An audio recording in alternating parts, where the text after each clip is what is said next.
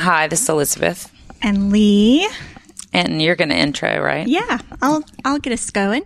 So we are doing a 7 podcast today, and we have 3 7s with us, and we'll get you all to introduce yourselves in a bit. But we're going to be talking about subtypes, so that we have the 3 7 subtypes with us today. And if you are listening along, we did the Instinct podcast we recorded. And so hopefully you've listened to that and we didn't thoroughly confuse you. But after it ended recording last night, we thought it might be a good idea to just go back and parse out a couple of introductory kind of terms before we move into this week. And so the podcast before this, we talked about instincts, and there are 3 instincts, and self-preservation, sexual, and social. And those are more of our, I really like this word. I heard Beatrice Chestnut use on a podcast. She said organismic response. So it's like our organism, our kind of animal instinct, our evolutionary instinct is how we talk about each of those. Subtypes is the 27 different expressions of that, with the instinct that's dominant paired with your type. So that's what a subtype is. So a lot of people use instinct interchangeably with subtype. There are schools of the Enneagram. I think Riso and Hudson use subtype to refer to wings even. So there's a lot of use of instinct and subtypes in different ways, but we are going to use instinct to refer to those kind of 3 drives, basically, that we all have, that are instinctual, organismic way of being in the world. And then subtypes being your type matched with one of the dominant instinct, whichever instinct you're dominant in.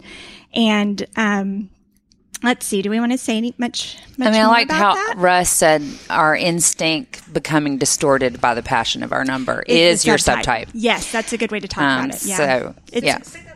It's your instinct. So you're a self-pres 7. So it's your self-preservation instinct being, what's the word? Distorted by your gluttony, because you're a 7. Right. And we did a little bit of that last night, where we tried to, to me, it reminds me of when we introduced the Enneagram, that at some point you're going to feel caricatured, and we work really hard to, behaviorally, how someone looks, you can be any type because we don't know the motivation. And last night when we were talking through the subtypes or through the instincts, you can dismiss them or say, I never do that, or I am always doing that. But then you have to look at them through the lens of your type, right? That those kind of marry to make you your subtype. And so it'll be fun, I think, tonight to hear you all talk about how your dominant instinct isn't expressed through the lens of your personality, which is your 7 energy. So that's, I think, a good introduction. And okay. Anything else? I think we really missed anything last night. I think the main thing is that we have to remember that all this is through your passion of gluttony, and gluttony is defined as a desire for experience. Yes. Newness and unconstrained. And recently we heard someone, I don't remember who, described gluttony as feeling constrained. And so I think first off, I would love for y'all to talk about what makes you feel constrained. Well, can we, before we get there, can we just have each of them tell us who they are? Yeah, that would be good. And if you have a story about how you came to your number. Oh, that's good. That would be great. I like that. Let's start there. Perfect. So, which means you're going to have to pick up the microphone. We'll start with Rachel. All right. Hello, it's Rachel Lomas. Came through the Enneagram through Elizabeth and through my daughter Ruby. I've known Elizabeth a long time, and she always talked about the Enneagram, and I was curious, but not really that interested. I mean, I don't know. I kind of associated it with, astrology and Myers-Briggs, and but I'm very science-based, and it seemed a little bit too spiritual for me, and it just I was curious, but it didn't really pique my interest. But kind of anything Elizabeth does, I'm it's worth listening to more. And she that's sweet. brought a person that was a mentor to her in town. And I was like, it's been an afternoon describing all the numbers. But it was when I heard about Ruby, who's on this podcast, my daughter, and I heard about her number, which I didn't think was my number, that the Enneagram became crystal clear to me. And I called Ruby. Ruby was not answering my calls or texts at the time. And I sent her a text, or I don't know if it was call or text. And I said, Ruby, we were in a big fight too. And I said, Ruby, I went to this thing and I think I've learned this thing about you. And do you want to hear it? It's not going to be pretty. And she said, lay it on me. And which is not typical for Ruby. She usually avoids anything difficult. And we had this, it was a huge revelation. And it's really, at the time I thought I was an 8. Cause 7s, I think, live in their head and can make themselves whatever they want to be. And I do have a strong 8 wing, but for me, it gave Ruby and I this whole, language that depersonalized all of our issues, mostly my issues with her, but I'm sure it goes back and forth, but I think it's been transformative, but it's mostly about my husband. But I don't know that the Enneagram would have clicked if it wasn't for me seeing it through the lens. Seeing it in people that you cared about, that you wanted to be in a good relationship with. Yes. And it was so clear, but it also, because Ruby, I think I am obsessed with the instincts, and because I think Ruby and I are different instincts, I could not see myself as a 7 because I do think that the sexual 7 is kind of the stereotype of the 7, or in my mind, the stereotype. And there were so many things that were described about 7s that are not me and I did not relate to. Yeah. And so that kind of really, it gave me clarity for Ruby, but more confusion about myself. Right. Awesome. Thank you. Hi, I'm Elizabeth Pecor, and I came to Enneagram through Elizabeth Chapin as well. We've been friends for 20 years. And 12 years ago, we went on a trip, and Elizabeth was really getting back into it. And I remember just everybody sitting around and listening and everything. And I was just like, oh my God, just wandering around the outskirts of it. Just like, what the fuck is this? Yeah. Trying to stay out of the room, probably. And Elizabeth knows who the person is that I was like, now, if she's a 7, I'm not a 7, and I stuck with that for many years. I was like, there's no way, because I don't really feel like a happy clown inside, and so that the way that they're kind of described as that I was like, no. But the real pivotal moment was when we were just standing in your kitchen and you said, it isn't your behavior. It's what motivates you, and so that avoidance and fear and I guess so-called gluttony, that's when it really clicked with me. And since then, it's been really, super magical in a way. And it's been, I feel like it's allowed me to love people, that I want to love, but were somehow difficult for me to love, because I just didn't understand. That's great. Awesome. Yeah. And Ruby Boxton on the Zoom. Ruby is joining us from Middlebury, Vermont. And we've contained her in a computer screen. So talk to us, returning guest. It's very modern. I am the Zoom audience. Yes, my name is Ruby. I am the sexual 7 of the group, and I was on the receiving end of my mother's revelation, which was, as she said, very mutually beneficial and something I cherish greatly in my life right now. The discovery of it for me was a little more complicated. It was my freshman year in college, and I was very sensitive. And it was this conversation where, the narcissism of talking about myself met that nauseating click of accuracy that the Enneagram sometimes induces in people. And I definitely have the bug. It's been wonderful for my mother and I to, like she said, have this kind of objective way to talk about. I mean, you asked for no filter, Elizabeth. No filter. Our issues. Yeah. And just a tool to have so much more patience with people and to kind of have this perspective and kind of new way of thinking why people the way they are. And I can't seem to let it go. It's definitely a huge part of my life now, and I'm very grateful for it. Awesome. Great. So Okay, bossy. Now we can go to your question. Okay, no, I'm glad you did that. That's correct. It's like you're giving me structure. The self-pres 9 is giving me structure. So I love thinking about gluttony as trying to keep unconstrained. That's an interesting way of looking at it. So my guess is y'all have different definitions of what feels constrained, and we don't have to like cover all of them, but what pops into your head when you think about what makes you feel constrained? Almost everything makes me feel constrained. Yeah. And it does feel like it's a war inside of me of like trying to, I don't know, kind of act normal, but feeling, and what do you mean act normal? Well, not being cagey, and interesting. What was confusing. And what do you think cagey is? Like, what do you mean? I feel like I have a reputation for like kind of FOMO or better dealing and all that kind of stuff. But really the truth is that it's none of that. I don't really give a shit what other people are doing. And really to me, it almost feels like in the presence of so many choices, I almost tend to do nothing, And so, like Rachel can more like, bounce from thing to thing to thing to thing. I can't do that as a self-preservation 7. Like I have to really want to go and kind of build myself up to go and prepare myself to go. And then there is a bit of a feeling of like exit strategy, of kind of, but it's not about like I'm trying to get away from whoever I'm with to go do something else. It's just, there comes like a critical moment when it's just, I've had enough and I need to go. And then I worry about seeming rude or stuff like that, so it's like, I'm just, I told Elizabeth earlier, like, I feel like almost everything in my life is like a constant cost benefit analysis. Like, what is this going to cost me, in order to go and to show up, which feels very 5-ish to me, but that's my feeling on that.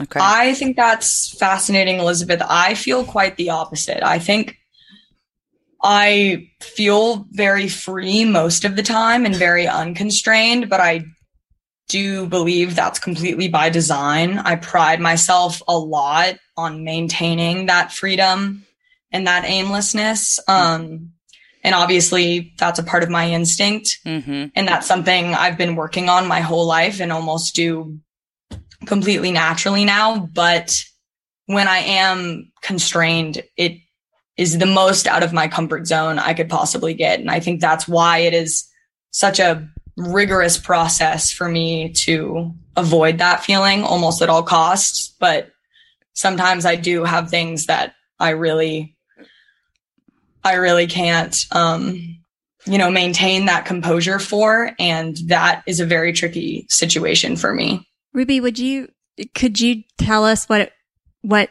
constraint would be? Like how you would, or if there's an example of a constraint, how you would define that basically?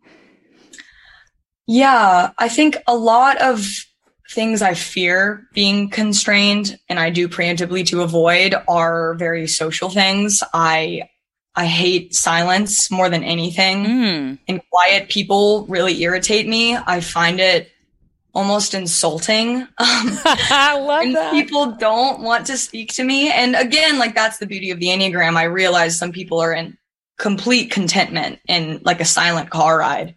Yeah. And I am writhing in my own skin and I feel contained by the silence. And then I start nervously speaking and it's a complete disaster.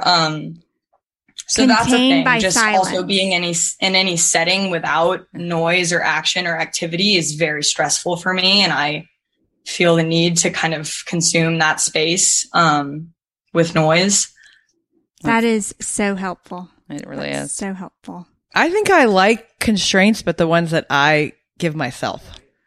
And that I like to have boundaries for myself because I'm always like keeping track of a standard for myself. And it feels out of control. And I think social norms are really important to me and like holding myself to a standard and other people to a standard. So I think as long as I come up with a constraint for myself, which I do often, it's fine, but no one else can do it.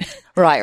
And I think I have no, like, social situations don't give me any stress. Silence doesn't bother me, but I like efficiency. And I think 7's like efficiency. And so I often like to go from thing to thing. It feels very efficient to me. Like, how many things can I get done in a day? How many social events can I go to? How many, a day where I can do 20, 30 things is like, it's like I've won the lottery. I mean, it's like a high. Yeah. It's a real high. So I think I put a lot of constraints on myself. So when you say the word constraint, at first I was like, I don't mind constraints. But I'm like, no, they're all self-imposed. They're not external. They're internal. But I internally. My guess is they're both. I mean, I think there's probably, if somebody wants to pin you down on something, if somebody wants to have a conversation with you right now about something you don't want to talk about, I mean, doesn't that feel like a constraint? Yeah, I definitely like to do things on my own time. Yeah. But I also feel a big obligation to other people. Yeah. I feel very obligated to, I think, a small group, but that group is, those people I feel very obligated. Yeah, on my own time. It's true. I don't, there's a lot of avoidance. But I think a lot of it for me as a social 7 is feeling like I have to come up with my own, I have to limit, and a lot of self-imposed, constraints. Yeah. It's interesting. That's interesting to hear. It is. Well, and I think that there is a stubbornness sometimes that we who are not 7s don't understand. Like 7s that I know, and you just kind of put daily life kind of things in front of them, and you think, well, these are the things that we have to get done. And there is a pushback. And I've learned that sometimes, depending on what's going on, that is a way of kind of maintaining option, like kind of pushing back against what feels like a constraint. But which no one else might define that. It's kind of like me as a 9 defining weird stuff as conflictual because of what it does inside of me. It's a total different view of reality in a way, which we all do. So we're going to launch into the 3 instincts, and we're going to start with self-pres, which is Elizabeth Pecor. And self-pres in general is just a focus on comfort and predictability and strategy. Which you just described beautifully. Totally. When you talked about what felt like constraint. Oh. Yes, exactly. So in each of the instincts, there's kind of 3 what Russ Hudson calls zones. And so I'm going to go through the 3 self-pres zones. The first one is well-being, which is just kind of like basically what it sounds like, all the things that have to do with health and safety. And I've known you for a long time, and when I think of you, I don't think of you as being someone preoccupied with your health or your safety, but I think that there probably are things that you do, like you're describing, strategies that you do that make you feel safe. And so I'd love you to talk about that. Well, when Ruby and Rachel were talking about the constraints earlier, I was thinking about I think in some way what I've done is craft this world where, I'm Mussolini of this little world, so I have a studio behind my house, which I work from, I'm in control of everything, in control of the music, my business, the people I hire, and so that allows me, like if I can't work, if I don't like the way someone is working, I can say, I don't want to work with you anymore. Right. I'm not stuck with them like in a corporate setting where you're like, holy shit, Yeah. I have to deal with you every single day, So I feel like in some ways, like I've created this world where, just having, to me, it feels kind of controlling, not kind of, very controlling, but, and in some ways that's what gives me the biggest feeling of safety. I'm not jumping around. I'm not leaving my house to like go and do this and make that person happy. I'm at home and working. And like, I think I pride myself on being extremely efficient and like getting a shit ton done every day, but I don't want to leave my house. I want to do it all from my home. Yeah. Do you feel, like when you think of safety or well-being, do you feel connected to your body or in tune with what's happening? I always say that you? I think I'm hyposensitive. I have to be pretty much in excruciating pain to make me, go to the doctor or something like that, So, I mean, I think that's super important because again, we talk about all the nuances of instincts and how you can get lost in how you think about them because obviously, if you go to a workshop and you talk about the self-pres instinct, everyone's going to talk about health. Everyone's going to talk about that you go to the doctor as soon as and you're just saying you're a self-pres 7, that you almost have to be about to die to go to the doctor. Or it's this. I mean, really what I want whenever I don't feel well and it pretty much has to be pressing for me to snap to about that. And, and I mean, knock on wood, I've been blessed with good health so far. Yeah. But really what I want is someone else, some omniscient being to like boil it down, give me bullet points and tell me what I should do. I don't want to talk about it. I don't want to talk about my feeling like, headache, menopause, but I don't want to talk about any of that. I want someone to tell me what to do to make it go away and then move on. Yep. That's how I feel about that. I think what's hard about the instincts is that they manifest so differently in each number. Yes. Right. So for a 7 who wants to avoid pain, going to the doctor might be a revelation of pain. Yeah. So, it's constrained. You're constrained by your exactly. body. So right? I don't think, I think that's what's confusing. The self-pres 4 makes themselves physically uncomfortable to suppress their heart to, so it demonstrates itself so differently in each. Which Right. is why it's so number. great to have all 3 of you here. Exactly. Showing What I'm saying what is it like when means. you write a book and you say, this is what well-being means, it's hard to get it all But then understood by skewed- every Right, skewed when you by our add, when you add type. the number, the passion on it, it just becomes a completely, True, but I feel that even sometimes in those, even when they're broken down to 27, I don't know. I'm just saying I think it's so fluid. Yeah.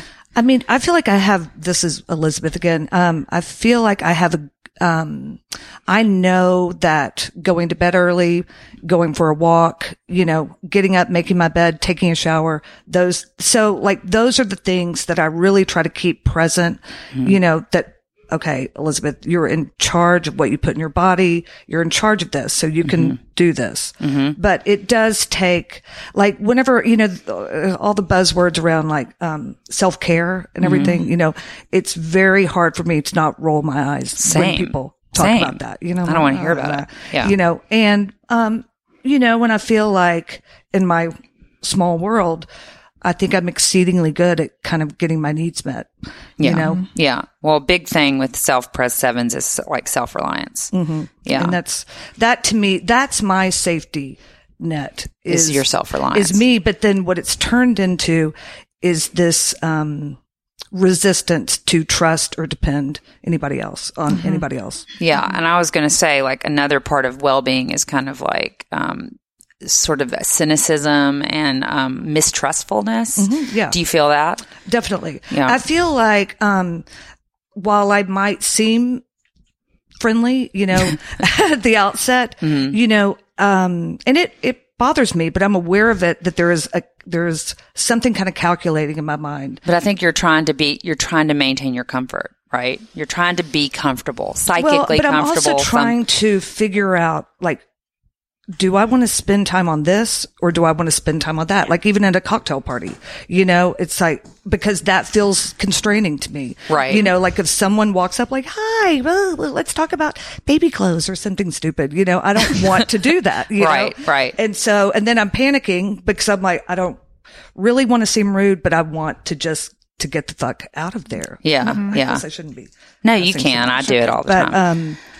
And I used to think about, I think that smoking in some way was that for me. It was a kind of a way to remove myself, from the situation to get a minute to be like, okay, you got it, Yeah. And I think what's so helpful about this is hearing you is so different from the happy clown of the 7 or, the caricature.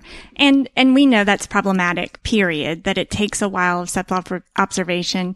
But what we hear underneath all of that is that you do not want to be constrained, this kind of gluttonous space that looks behaviorally quite different than the caricature. Right. So it can take a little longer to get there. Yeah. So I just love that about I'm the glad you Enneagram. said that because, we've known each other too for a long time and there is this tension between like, I don't like, I feel constrained by the 7. Even the definition. The definition. The definition Like, of 7. I don't feel like, those wide, the sweeping generalizations, which, by the way, I think most people don't love, but, but there's that kind of giddy happiness that I guess I don't feel, right. where I'm not like our friend Evan, who is just like, where's the next party? Where, blah, blah, blah, blah, that whole But thing. I also think that, and I don't think Evan would mind us saying that, I don't feel a giddy happiness from him either. No. And I think he's actually quite, I think he might actually be the same. Yeah. subtype. And actually that's probably why he and I love each other so much, because we really understand each other in a way. Yeah. Quick question for Elizabeth. Elizabeth Pecor. Okay. Yeah. Just because, it's so interesting to hear you talk about this, because you and I have been like the last men standing on the lawn chairs at the Daphne with a bottle of champagne, and because I like you. Really embarrassing stories. And it's just, I think all 7s do have a battle between the public and the private versions of themselves. And I'm curious about how you do balance that, visible, public, kind of carefree version of yourself and that motive for control and like optimizing health and comfort. It's just so interesting to hear you talk about it, because you don't show it that much. Ruby just didn't know that you felt that way. She just sees you as the last man standing. That your She persona sees you kind of as that thing that you don't see yourself as. How I seem versus, I guess I don't really know how I seem.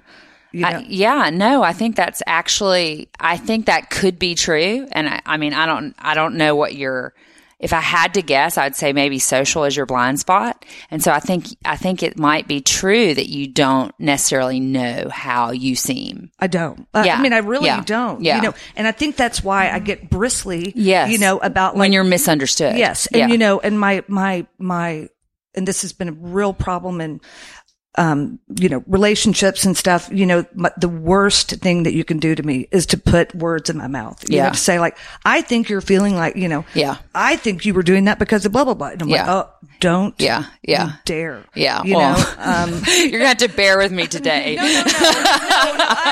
I don't feel weird in this situation. Okay, good. So tell me, like, self-pres 7s, self-pres in general, people like to know what's coming down the pipe, to know what's coming next. And I definitely, as your friend, feel this from you. Absolutely. Like, for example, tonight on the podcast, you really needed to know what was coming down the pipe. And I think in general, when we're doing things, you want me to explain it ahead of time, even if it's like we're playing dictionary. You want it explained ahead of time. So talk to me about that. Like, what's that about? It's very important to me that people follow the rules, like in a crazy way. And so that, kind of feels like that's debunking the whole 7 thing. But, I think predictability to me is avoiding fear, being surprised and then being rendered out of control. Yes. And then like there's some kind of shame around that too. You want to be prepared. I do think the rule thing is interesting, because out of all the 7s, apparently the self-pres 7 is the most, of all 3 of you, the one that doesn't feel the rules apply to them.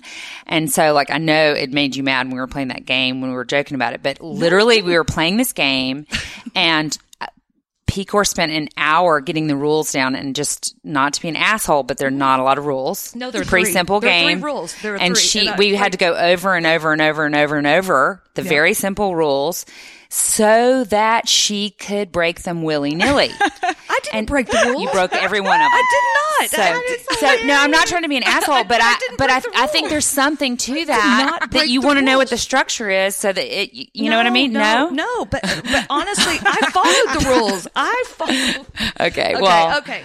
I think part of just like one of the things I think is so good to keep doing, no matter who we're talking about, and because there are going to be lots of different types of self-pres 7s. Yeah, of course. And I think one of the most important things you said is fear. That is so hard for 7s to kind of pick up on in themselves, or when we say that you're in the fear triad, that it's right there. And all of the ways that you're kind of setting up your world, regardless of your instinct, are ways to kind of tamp that down and make your way. It is. And you're doing it by predicting what's going to come, and you'll each tell us about that. But I think it's so good to remember kind of that motivation of totally That's why you want all the options. And so the last zone is domesticity or nest. And so do you feel it's important to you that your nest or where you live is a certain way? Does having your house, are there things about where you are that you do so that it feels good, safe, comfortable? My home is kind of everything to me. Mm-hmm. It's the terra firma, and I have to have it. Mm-hmm. I don't feel like I fluff my home to, impress other people, but it gives me such joy, all of my weird stuff and everything, Yeah. So to me, it's kind of a self-expression of just me, but I feel lucky in some way that I don't feel that kind of, need to it's got to be like this. But then on the other hand, I don't know if I'm answering your question. Yeah, no, I think sometimes when I'm with you, and it's late at night and you're, maybe I'm lying on the couch and I'm half asleep and you're not even really thinking about me or aware that I'm still awake or something. Yeah. I can watch you go around the house and make this very special environment. And I think it's almost like rituals. It's almost like you're creating little altars everywhere and you're making your space how you need it to be. It really, I have, all these red candles that I like to put, in my TV room to watch, and it's I don't care if it's me by myself, And you do it for other people too. Oh, I do it. You'll come over here and do it for me. Yeah. Yes. Yeah. And I think it also goes back to control sometimes. Maybe, I know, especially if I feel nervous or something. You can lean on that. I will, like they say, when you feel out of control, you're going to control the things you can. I'm going to sharpen all my pencils today. That's what I'm going to do. That right. Are you going to wash all the dishes after a dinner party? Absolutely. Right. Yeah. Oh, see, well, that's. Yeah, but I love that because but it's also me probably to be comforting. It's probably comforting. Yeah. And I can hear what's going on at the party without having to interact. Yeah. Yeah. Because that's. So what is hard for me, is being, and I think it's the surprise element too, where it's someone lumbering up to you, and you're like, I know what this conversation is going to look like. And I want to run, you know? Yeah. Cool. Awesome. Thank you so much. P-Core. So good. So good. We're going to go to sexual now. Ruby Bowman. Sexual in general is a focus on going beyond boundaries, taking risks, seeking newness.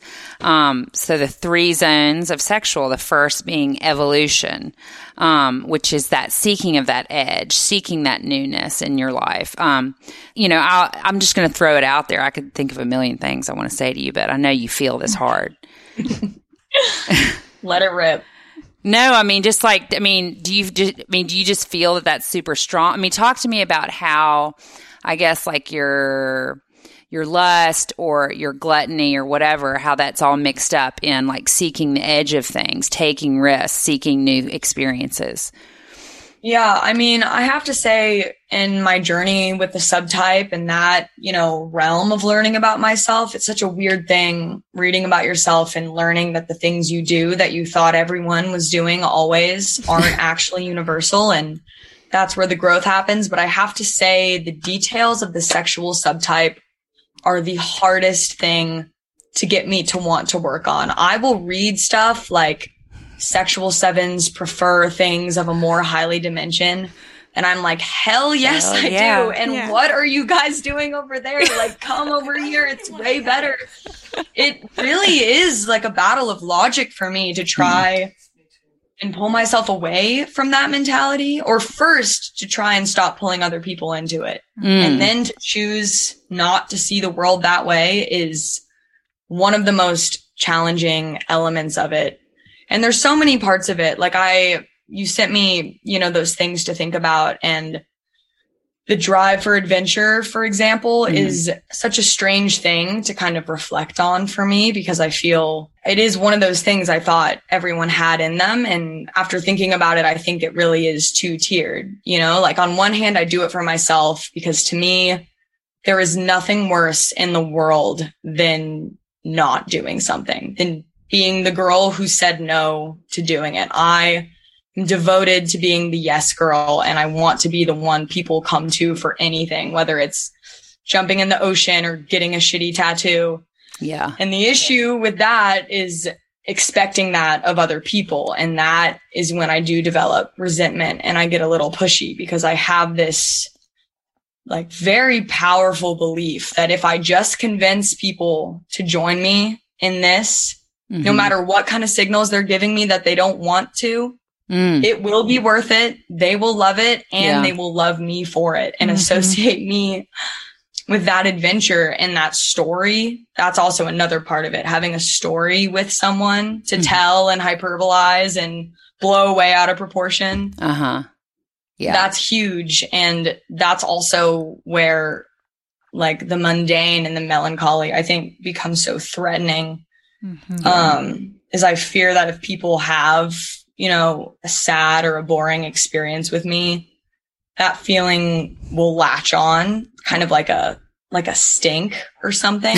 And I will be less appealing in some way. Yeah. So I would say that is a big part of the drive for maximalism. Yeah. That sexual sevens have.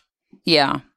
And, the second, which I'm feeling like you're also talking about, and I sort of feel like they're related, is broadcasting attracting, which like if we remember that what we're talking about are kind of animal instincts, and the broadcasting attracting is how animals stay alive and find each other and keep, you know, procreate. So broadcasting and attracting is like, I'm looking good. I'm looking sassy. I know it. I'm going to a party and I got my glitter boots on. I got my lip gloss on. I got my furry coat on. I got my energy up. I got my shine on. I got my juicy flow, and I'm going to walk in the room and I'm going to look for somebody with that same flow. So my question is, like, do you feel that really strongly? Like when you walk in a room, are you looking for someone who's broadcasting back to you?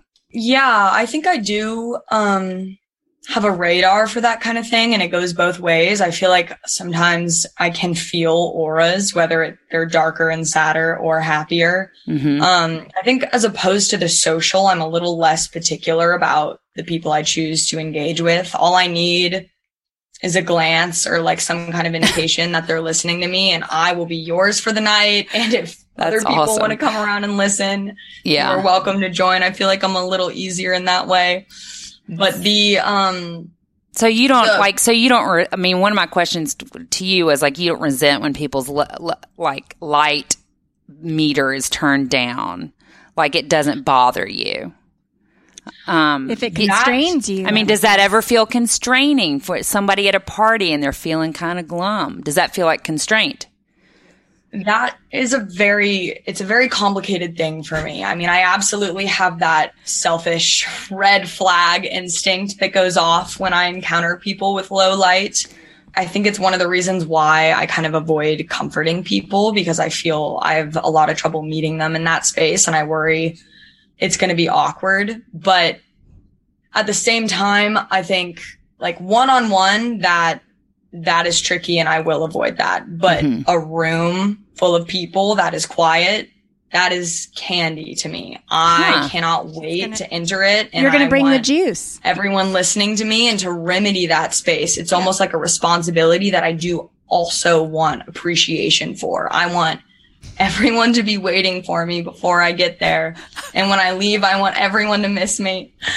And, that is so good, Ruby. Yes, totally. But it is very selfish, though, too. Like, I have to admit, listen, I think Ruby is an ethereal bright light. She walks into a room and it's like magic. It's magic. It's magic, and you've been like that since you were a little girl. When you were tiny, you were like that. And at 3, she would have a whole room of adult strangers listening to the most she's an incredible storyteller. Yes. And she would tell a 40-50 minute story and no one could get enough at 3 years old. Yeah, I remember. I know. And that's one of the reasons I didn't think I was a 7 is one of the description of a 7 is being popular, and I've never been popular. And Ruby, people fight over her. I mean, it's incredible. Like that's that sexual energy. It's something. And she's got to walk. Yeah. She's got and she learned that from my mama. No, I don't have that walk. No, I don't want anyone complaining about my hyperbole, because I really do make the stories better. Yes, I buffed it up a little bit, but I see it as a service to people. And that's the other tricky thing about letting this part of me go is and I think I mentioned this in the last podcast, but trying to imagine what would happen if I stopped running this marathon of joy. And it's exhausting. And I don't think it's like you stop running the marathon of joy. It's not a binary. You know, you just kind of pull back a little tiny bit. You don't stop it. Well, she's wearing herself out. Yeah. And one thing that people think that 7s are extroverts, but they have to recharge because they can't be on all the time. Mm-hmm. And I can only speak for myself, but it's half and half. Like I literally have to spend half the day alone to be on. Yeah. The other half. And Ruby wears herself out. And we've talked about this hyperbole thing. And I'm like, Ruby, you know, if the stories are always exaggerated, no one's ever going to take them seriously. And she's like, I don't care.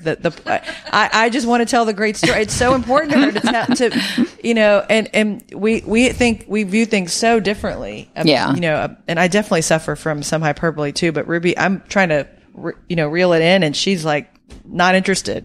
Yeah. That's low on my list of things to work on. The hyperbole is going to be here for a while. But also feeling this responsibility to bring the party all the time does exhaust you. And it's hard, and you don't take that time for yourself. Also, I would say, like, if we could talk more about that, but I feel like you talked a lot about it on the Aggressive Stance podcast. So I think since we're like trying to focus on just the instincts, I'm going to move to the next zone, which is fusion, and which is like just kind of that real desire to be, some people call it one-on-one, but I kind of prefer the concept of fusion, which is this one pointed or like very focused desire to be immersed in something, whether it's love, a relationship, a friend, a book, a movie, an idea, a research project. And I wanted you to talk about that. Yeah. I mean, do you feel that? I think immersion is a really big part of my life. And I do think it kind of falls into the category of, a crutch, a bit of a distraction. I think things like movies and music, I'm especially attracted to, and I seek to immerse myself in them because they are so supplementary to my imagination and my tendency to fantasize and, think of a better, higher world. Mm-hmm. There's no easier way to fantasize than with Stevie Nicks or a great song playing. And I think stuff like that is also something I like to bring in to social settings. I have this fear of mundane and boredom. And I feel like the more that's going on, if there's a movie playing or, an activity that we're getting ready for or music, it's less threatening that the night or the experience or the interaction will wane. And that's very important to me. And I do definitely do that with people too. Mm-hmm. I think with, the exhaustion and the obligation to be constantly holding that space, there are certain people who I'm especially attracted to, and I like to have them around, because they match my energy, but also it is so comforting to have people that I feel can hold the space for me sometimes, that can kind of let their presence overwhelm mine temporarily if I need a break. And I do definitely feel that attraction to people. But then there is the fleeting element, and I hate to say it, and I'm sorry, Mom, I know you have issues with this in my romantic relationships, but it is so hard for me to maintain that awe for a person for a prolonged period of time. I like having them around in my life permanently, but there is, the person I met right after them that is a little more new and a little more exotic that I kind of do latch onto. And that is a bad habit. I think that's a good place to talk about the 7 lens of this immersion piece, right? So you might initially read the 1-to-1 or the immersion piece of being sexual is you're all in and you're there. But then you put the 7 energy on that, and you're, know it or not, you're always looking for the next thing to not be constrained. And so how that looks, how it looks in that, relational immersion or one-to-one intensity. The 7 subtype here just really, you're still going to be looking to not be constrained, if you're not aware of it. Again, this is all about, these are things that we can be aware of. Mm-hmm. And I think that's why the subtype is really helpful. It's just a real clearer map, but that's a really helpful, I think, illustration of that. Yes. Yeah. I also just have noticed, with various conversations with my mom about, commitment and specifically romantic relations, I've felt before really diving into the subtypes that I was an exception. They talk about wanting that enviable, epic love and that deep connection. And I've avoided that for a very long time. And after thinking about it, preparing for this, I've kind of started to see it as a battle of 7 instincts. Mm-hmm. There's gluttony versus pain in specifically romantic commitments. And I see in my head that enviable, visually appealing, Twilight level connection. But at the same time, I have this like flashing warning sign, like pain this way. You will never recover from this. Like turn back now. Yeah. And there is that weird, like instinct versus instinct tension that I think has really held me back in that area. And then there is my proven contentment and that existing completely in my head that allows me to coexist this way. So that is another kind of element of the subtype that I think is interesting, is the gluttony meeting the avoidance for pain and how to navigate that as a sexual 7. Yeah. Wow. So well said, Ruby. Yes. It's really helpful. Thank you. And so now we're going to move to social, which is the counter subtype.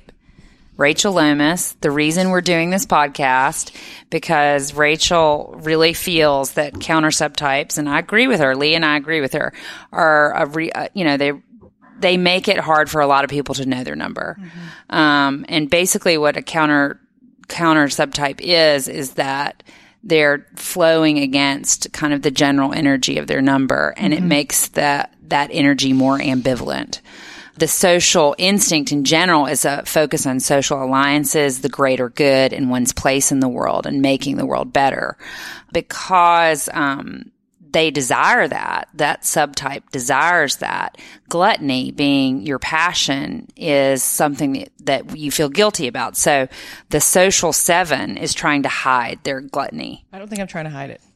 Okay, well, that's a way I want to talk to you about that. So the way that Beatrice, I think, talks about it is that you're trying to hide your gluttony, that you're aggressively proving your goodness, and that you're on a mission. And I think my mother is also a social 7, and I think those are good words around what a social 7 feels like. So the first zone is reading and adapting, and going back to the whole animal instinct thing. That's basically moving through the world and knowing whether someone's a friend or foe. Like, is someone an ally? Is this going to work for me? Forming alliances. What Beatrice, what Russ says about socially dominant people in this zone is that they're good at reading people, good at reading the room, good at reading between the lines with people. And do you feel that's true? Yes. I just want to say something about, go back to I don't think I hide my gluttony, because I think I want it all and I can have my gluttony. It's the price I pay for my gluttony is through good works. And so I can justify my gluttony if I do all these good things. Okay. And so it's a way to have it all. Yeah.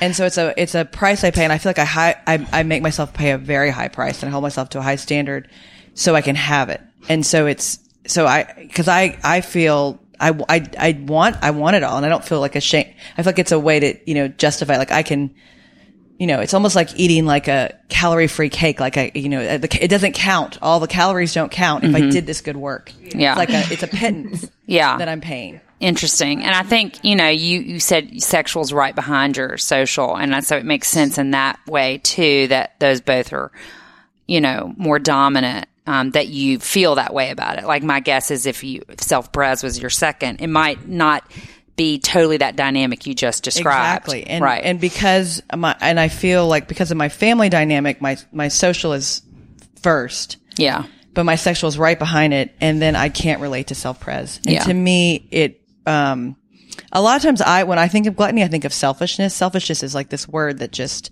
comes up over and over to me, and how to mitigate. And I feel like my core is selfish, and how do I mitigate that? And so I think I have a hard time relating to self-pres people, particularly 7 self-pres. Sorry, Elizabeth, because I don't, it's like I see the selfishness in their self-preservation, and I see it in myself, and then it just like triggers something for me. Right. And so like one of the things Beatrice says about social 7s is that, you say you're not trying to hide your gluttony. You're just trying to mitigate it with having these major standards. But she says that there's this kind of inherent shame. And you just said that you feel your core is selfish. So that's just kind of another way of saying that you feel this shame around your gluttony. I do feel shame, but I want to admit to it all the time. Like, right. And so, say it out loud. So she says that social 7s often see other people that don't have the standards that they put on themselves, because you're exhausting yourself with your high standards. And when you see someone else that doesn't have those standards, it's almost like you project onto them your shame of your gluttony, and you judge them. Yes, I absolutely do. And it's because of this vision of the world that if we all did our part, we could solve all the world's problems. It's this like grand vision that everything is possible. And that's a very 7 idea, and an aggressive idea that we could do. If everyone would just give a little bit, we could do. So, and so I get angry. And I think it also goes to when the 7 goes to 1. I was going to say, did you ever did you ever try on 1 as you were typing yourself? Did it No, ever? 8. I really thought it was an 8. Yeah, I knew you were an 8. I never thought I was an 8. I mean, a 1, but actually the only way I found my number was through Elizabeth, and we talked about, after she told me for years. For years, I know. Yeah. But, and but the countercept type, like even my best friend growing up, she's like, you're an 8. I mean, it wasn't just me, like everyone was telling me you're an 8, you're an 8. Yeah. And I think as a young child, I had a lot. You can, my wing is a strong 8, and you can. And again, my mom is a social 7 that for years thought she was an 8. Yeah, and I had a lot of people telling me I was an 8. And, the only way I discovered I was a 7 is when I'm stressed, I go to not a nice one. And I think the judgment comes from anxiety about the world and where it is. And that perfection is kind of judged. So it feels very 1. Yeah. I don't have the voice inside my head, and I'm not a perfectionist. I'm not OCD. So I don't have that, but I so want the world to be a better place. Like and I just want everyone to do their part. And I just feel like if we just would, it just feels, and then I can get really like where I feel hopeless because I realize it's not going to happen. And actually the Enneagram, I have to struggle with learning people's instincts. It's kind of put me back a little bit. I'm like, well, we'll never solve everything, because everyone's instincts, so it's hard. Yeah. But it's hard for other people too. And I think that's one of the reasons why I'm not, it's why, Ruby's so popular. I think when you're holding this heaviness and this judgment for people aren't that drawn to you because they know like being my friend comes with a high price and a lot of judgment, and that's not fun. Yeah. A very different energy than a 7 is generally introduced as. Right. Exactly. Than the caricature. And that's so helpful. And then alongside that, social 7s are described as like the great parent to us all, that they sacrifice their needs and they adapt to other people's needs and sort of like take care of the world. And I do see you do that. Do you relate to that idea as like the great parent? I want to be that, but then I always think of how selfish I am and that I don't do enough. Like it's, and I know the work to do it. There is, I guess, a way of hiding the gluttony and taking care of the world is doing things in this very obvious way. Like nothing I think a social 7 does is ever anonymous. I'm always in awe of people who do good work anonymously. And I think it's a way for me. That is a way for me to prove to other people. And the social thing, I think if you want to achieve things, you need the social 7 needs a community to get their work done. And if no one knows the work you did, how can you activate your community? So the only way to get the work done is to have a community. And I think I think it's all about, all the instincts are about survival. Yeah. And the self-pres person, survival is through themselves. The social person is through a group, and the sexual is through dependent on another person. And so if you think survival is through a group, you're not going to do things anonymously because you need that group. And how can the group help you if they don't know your good works? 7's not going to do things anonymously. The social 7 is not. Right. Yeah. Right. Not. And that's you're right. That's the lens of your type, right? Right. I'm not. Acting out.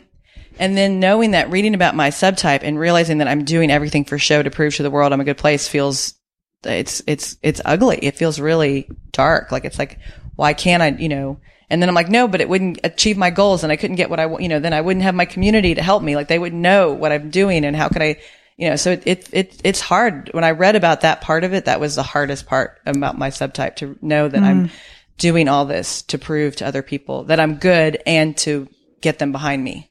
Which, again, if we didn't really know what we know, it would be easy to say that that's like 2 energy, right? Very 2. That you're doing all that to look good and to seem good and all these things that one could even say there's some 3-ness around that. Yeah, I mean, it's but confusing. it is confusing. But I think I have a lot of 2. I mean, I think when I use my heart, I go to 2. Well, but I think so. Just because it can get confusing, and if you're listening and you're a social 7, I mean, I hear in all of that, all of this fear, like fear that you're selfish, fear that you're not going to get it done, fear, it's all, that's and the you're, head part. And you're thinking through it. You're thinking through what are the ways that I can make this happen. Like, your instinctual drive is this larger vision of what the world could be and community could be and what we could accomplish.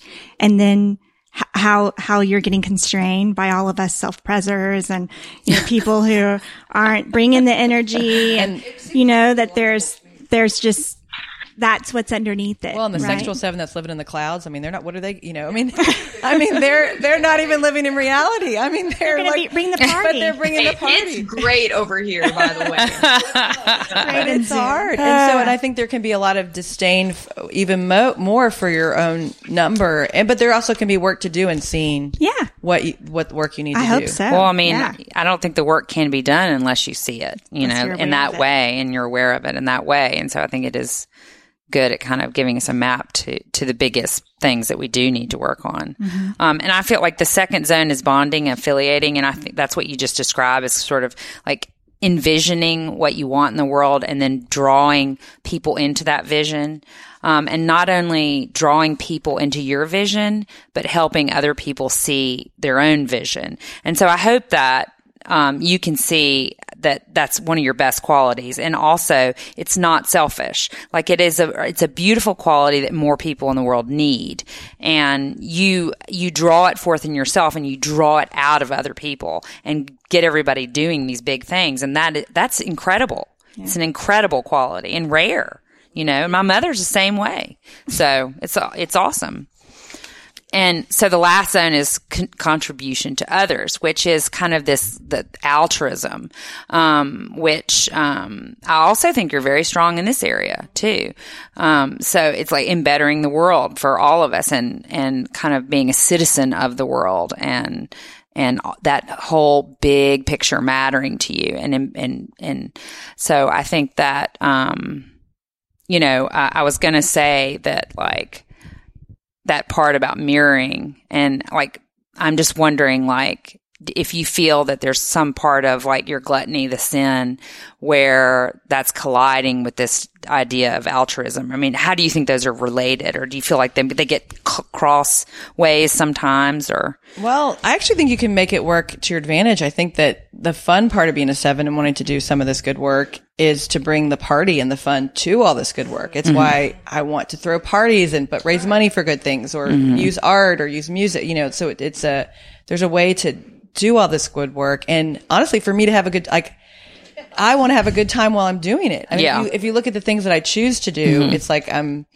they all involve food, art, music, and people. And so it's, and a lot of that involves politics. Gluttony, it involves, so I think that that part about it, I like the gluttony and the altruism. I would have a hard time with the word altruism because I think it really goes down back to my ego and making sure that I prove to myself and other people that you're doing good, that I'm doing good. And it never can be anonymous, which makes that just, I never really thought of my work that way. And when it was a big revelation, and to me, it feels not pretty. I mean, I had another revelation about, food is what I love to do, and cooking is, just feeding people, which I think is also putting a community that kind of together. Great parent thing too. And I literally went from college to having kids, and I spent a few months in Maine, not even 6 weeks by myself. And I realized I can't cook without a community. I have zero interest, food, which I think about day and night, that if there isn't anyone to feed, I'm not interested in feeding myself. That's so interesting. I have zero pleasure. None. And so I was like, this is so strange, because I'm trying to write this cookbook, even trying to practice cooking by myself without an audience, it feels dead. There's no, you need testers. I need testers. I need people energize me. I can't work alone. And it can feel debilitating in a way to feel so dependent on this community, but it also is really vibrant, and just, I know how inspiring people are to me. So it's good and bad. Yeah. And another thing I thought about today, and I have zero idea about this, but I just wanted to run it by you, is like this whole idea of like reading and adapting the first zone of a social 7, that you read a room, that you can read between the lines and all that stuff. Because I think like one thing we talk overarchingly about 7s is how they reframe reality all the time. Mm-hmm. So I'm wondering, and you can jump in here too, I'm just wondering, like, that's bound to kind of get funky sometimes too. You know what I mean? Like, yes, you're maybe adept at reading the room and understanding the feeling of the room, but there's bound to be times when social 7s in general are reframing that or not picking up on an accurate read of the room. I think, I read about this about social 7. I think it's true for me, that a lot of the social numbers are social climbers. And I'm like, I'm not a social climber, but when it comes to politics, I am. And I'm always trying to, and politics means not just like, who's running for office, but the political, like how you maneuver things. Mm-hmm. And so there's this political mindset, I think, to the social 7 that goes into a room. And I'm not feeling like a 3 feels things in their heart when they think. I'm kind of thinking like but they're feeling people's energy to do things. And I'm kind of wondering, how I can get these things done. And it's because I want to accomplish something for a bigger group, which I think is good. But yeah, it can be very strategic and feel a little bit transactional. And of course, I'm always judging myself, which I think is, again, where that interesting energy. Yeah. Where when you feel bad, I go to 1 a lot, that kind of like hard on yourself, and, it's not, but I do think that is, there's a real political aspect to this social 7 in reading a room and what they want to get out of that room. Yeah. And I feel like, in general, that people often think 7s are not hard on themselves. And so I'm hearing very clearly from both the self-pres and the social 7 that they are very hard on themselves. Do you feel like, Ruby, as a sexual 7, you're hard on yourself? I mean, I also think it's part of my instinct to avoid even that type of negative thought. Like, although I wouldn't say I beat myself up, but I put a lot of pressure on being socially successful, and visibility is a huge, huge thing for me. And as opposed to my mom as this social number, I feel no shame at all in a successful, charming interaction, despite what I'm trying to get out of it. That is like the ultimate achievement for me. And there's no guilt in that at all. It is, I've gone and done what I set out to do. I'm not like that involved politically. So maybe it's a little less transactional, but just on like basic interactions, I would say no. Yeah. Okay. Can I ask you all, so it's obvious that you've all thought a lot about, like, subtypes are huge for you. Like, for a good while, you'll introduce yourself as a self-preservation 7, or, like that's part of kind of your typing, and it's a big part. And, I am wondering how, knowing that, if we're using the Enneagram for transformation and trying to live more out of our true center and be less kind of just habitually making our way through the world, if you've noticed how kind of balancing out your centers, like feeling, if that balances out your instinct, or how knowing your subtype and your dominant instinct helps you observe yourself. Like, how has it helped you, knowing that piece of yourself other than typing yourself? How is it helpful knowing that about yourself in your own kind of transformational work? Does that make sense? This is Elizabeth, and this is what I think is that, like, listening to Ruby, you know, I mean, there are certain things that resonate just as a 7, you know, I mean, a lot of it. Yeah. But there's so much that does not, you know, feel like me or what motivates me. But I understand that it comes from the same place. Yeah. But I feel like with the subtypes for the 7s, it has allowed me to kind of sink deeper into my number, because I feel like I was fighting, trying to, you know, tell people, like, I don't feel like Ruby. I don't feel like Ruby. Those things are not, I'm not trying to show up glammy and find another glammy person. And in no way am I putting you down, Ruby. I mean, I say you keep on trucking. She's lady. like, whatever. Yeah. You know, but it's like, that's fine. not. She's fine. But you know what I'm saying. And so to me, to me, it feels like the noise has kind of, it takes the noise down. And So- where it's, I feel like there's less resistance. Okay. Yes. Yeah. Yeah, So there's- like the resistance lets you have a clearer view of, like, letting go of the and resistance. it's like, because has listen, I am there to explore the dark places, but if I have to keep trying to convince people, like at Enneagram things where it's Just like a basic I'm just definition happy. of 7, You yeah. know, and I'm FOMO, blah, blah, you know, that feels really frustrating. There's just nowhere to go with There's it. nowhere to go For and, you. And then Yeah. people, you know, I get sensitive about people rolling their eyes. We're like, oh, this is just a 7. Yeah. She didn't want to look at herself. You know, and it's like, that's not Right. it. You Right, know, right. It Totally. just doesn't feel right. And so I think does that, it allow you to kind of set that aside or not Oh, let totally. that take up Like, so I much don't space feel- and do work on yourself in a different way? Absolutely. I think that, you know, like I noticed in my notes, what was the word that you, transactional? Like I wrote down some of the same words. So, I mean, I realized that, you know, there was a overarching 7 thing, but,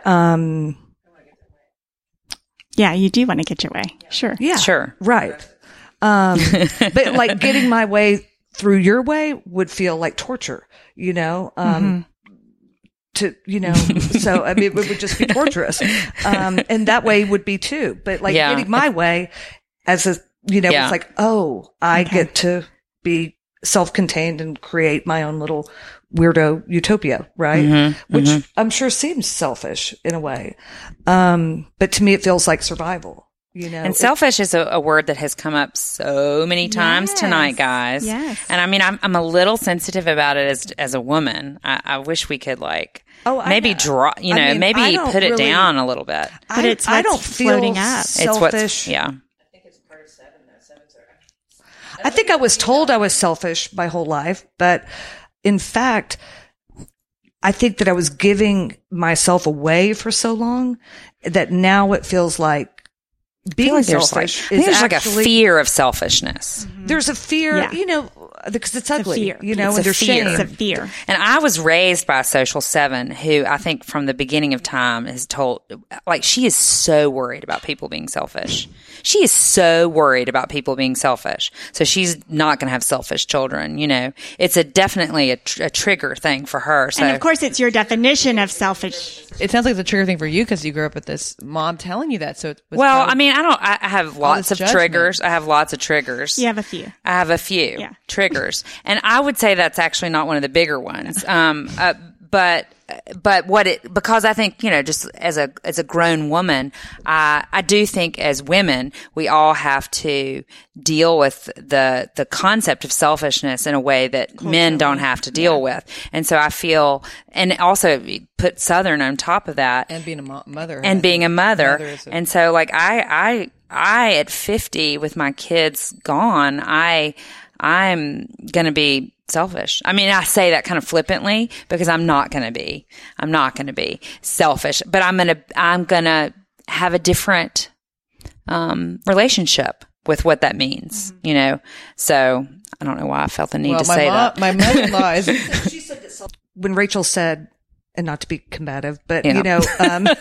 you know, she said that self-pres 7s can feel selfish to her. And I guess what I was trying to say is that I feel like in my past, I was maybe had a little more, I don't know, rubiness in me. Like I was just going to give myself away. And to me, that selfishness, you know, is armor. Is to me, well, and it also feels like you're caring self-care, for yourself. you know, Yeah, totally. And I think I feel defensive about it because I have been accused of being selfish by my parents and, you know, but it's like, I mean, I have to be selfish. If you only have yourself, you know, you have to be, you know, I have to survive. And even though we're on an Enneagram podcast, of course, like your whole life cannot be boiled down to the Enneagram, right? Like it's a tool.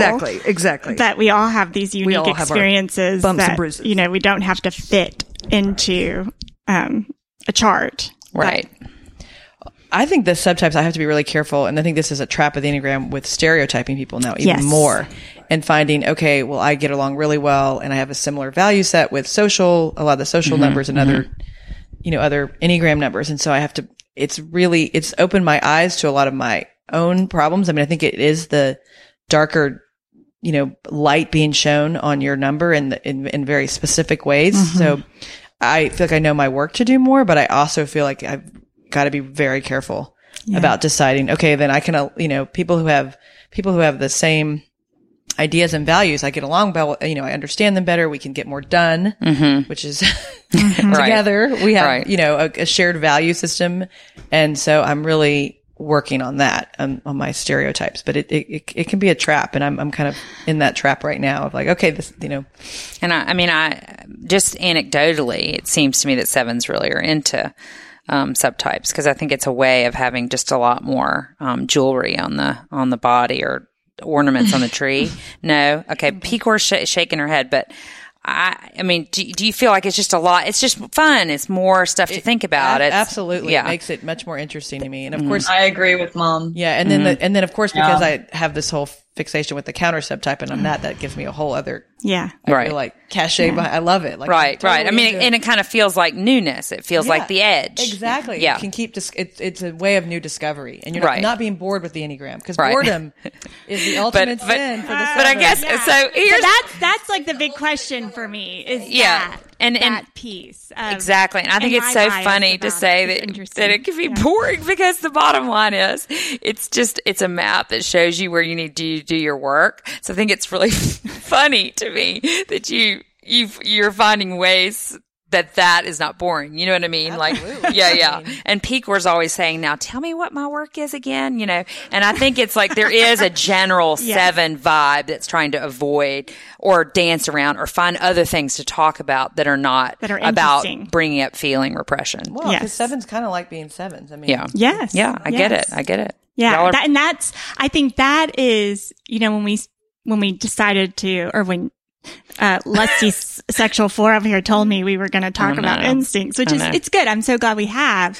But my kind of pushback is that I just wonder, cause I know how it feels to me when I read my description of, oh my gosh, look, it is okay. It's like all of these things about me I can just kind of nuzzle into them and I can get lost knowing what my work is to do and forget that that's not actually what I want to live into, you know, that I want to live into action. I don't want to live into being a self-pres 9, right? Exactly. You know? And so I'm curious, like, as you learn these layers about yourself and ourselves, I think they can be really helpful, but I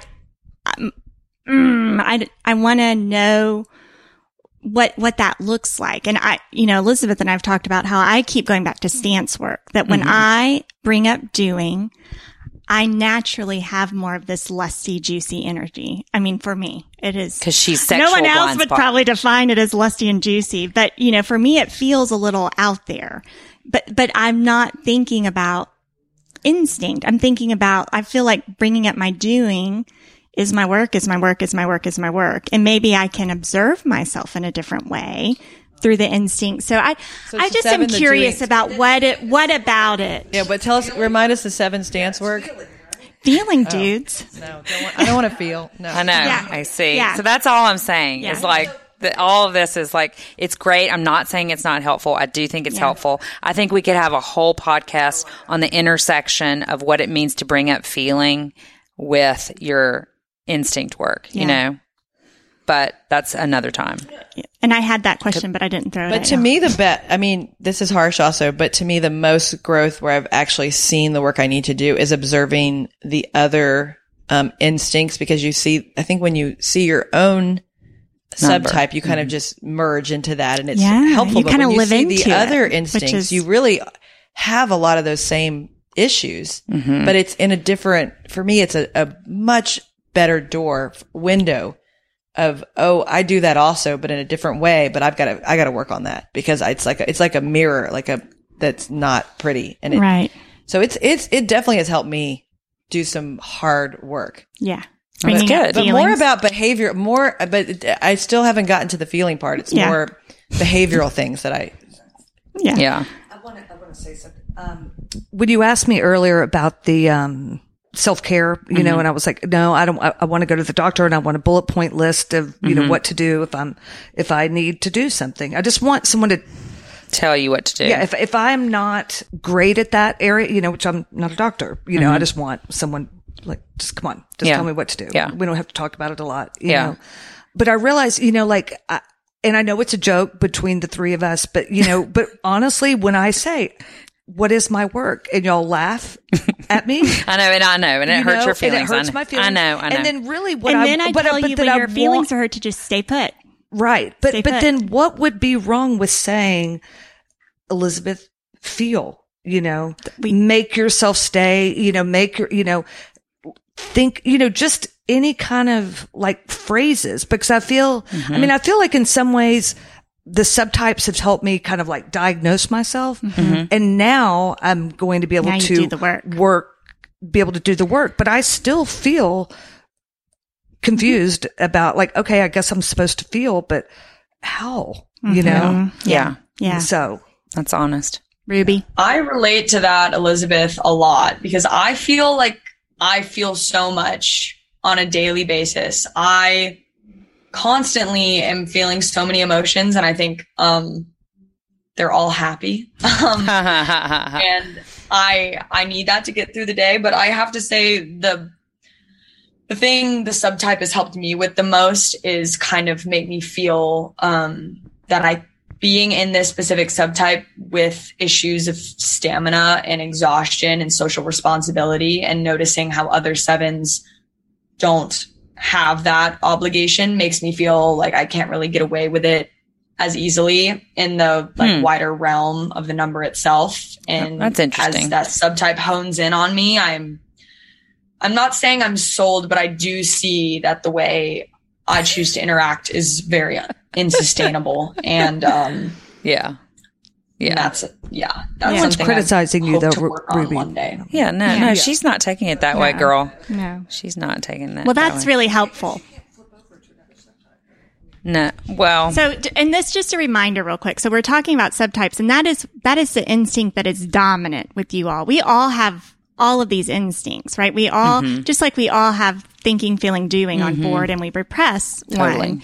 We all have access to all social of it. To all of it. Instinct, sexual instinct, self-preserving instinct, but we're just kind of like our Enneagram number. We're hardwired to be dominant in one. That doesn't mean, so that when I ask about work, like that's what I'm curious about. Like, where do we find balance in those? Or what is that, you know, as we do our work in the Enneagram, you want to kind of balance and be aware of and bring up, I want to bring up doing, Elizabeth needs to bring up doing, you all need to bring up feeling, right? To have a more whole kind of space that we live from. And so I'm curious, as we talk more about this, or as I try to observe myself, as I bring up doing, what impact does that have on my kind of, does it help balance the instincts? You know, what does that look like? So I'm just curious. I know it's fun to know more about ourselves. I think that the bottom line is that this is just a place of self-observation. Yeah. So y'all have all described these dominant instincts very well.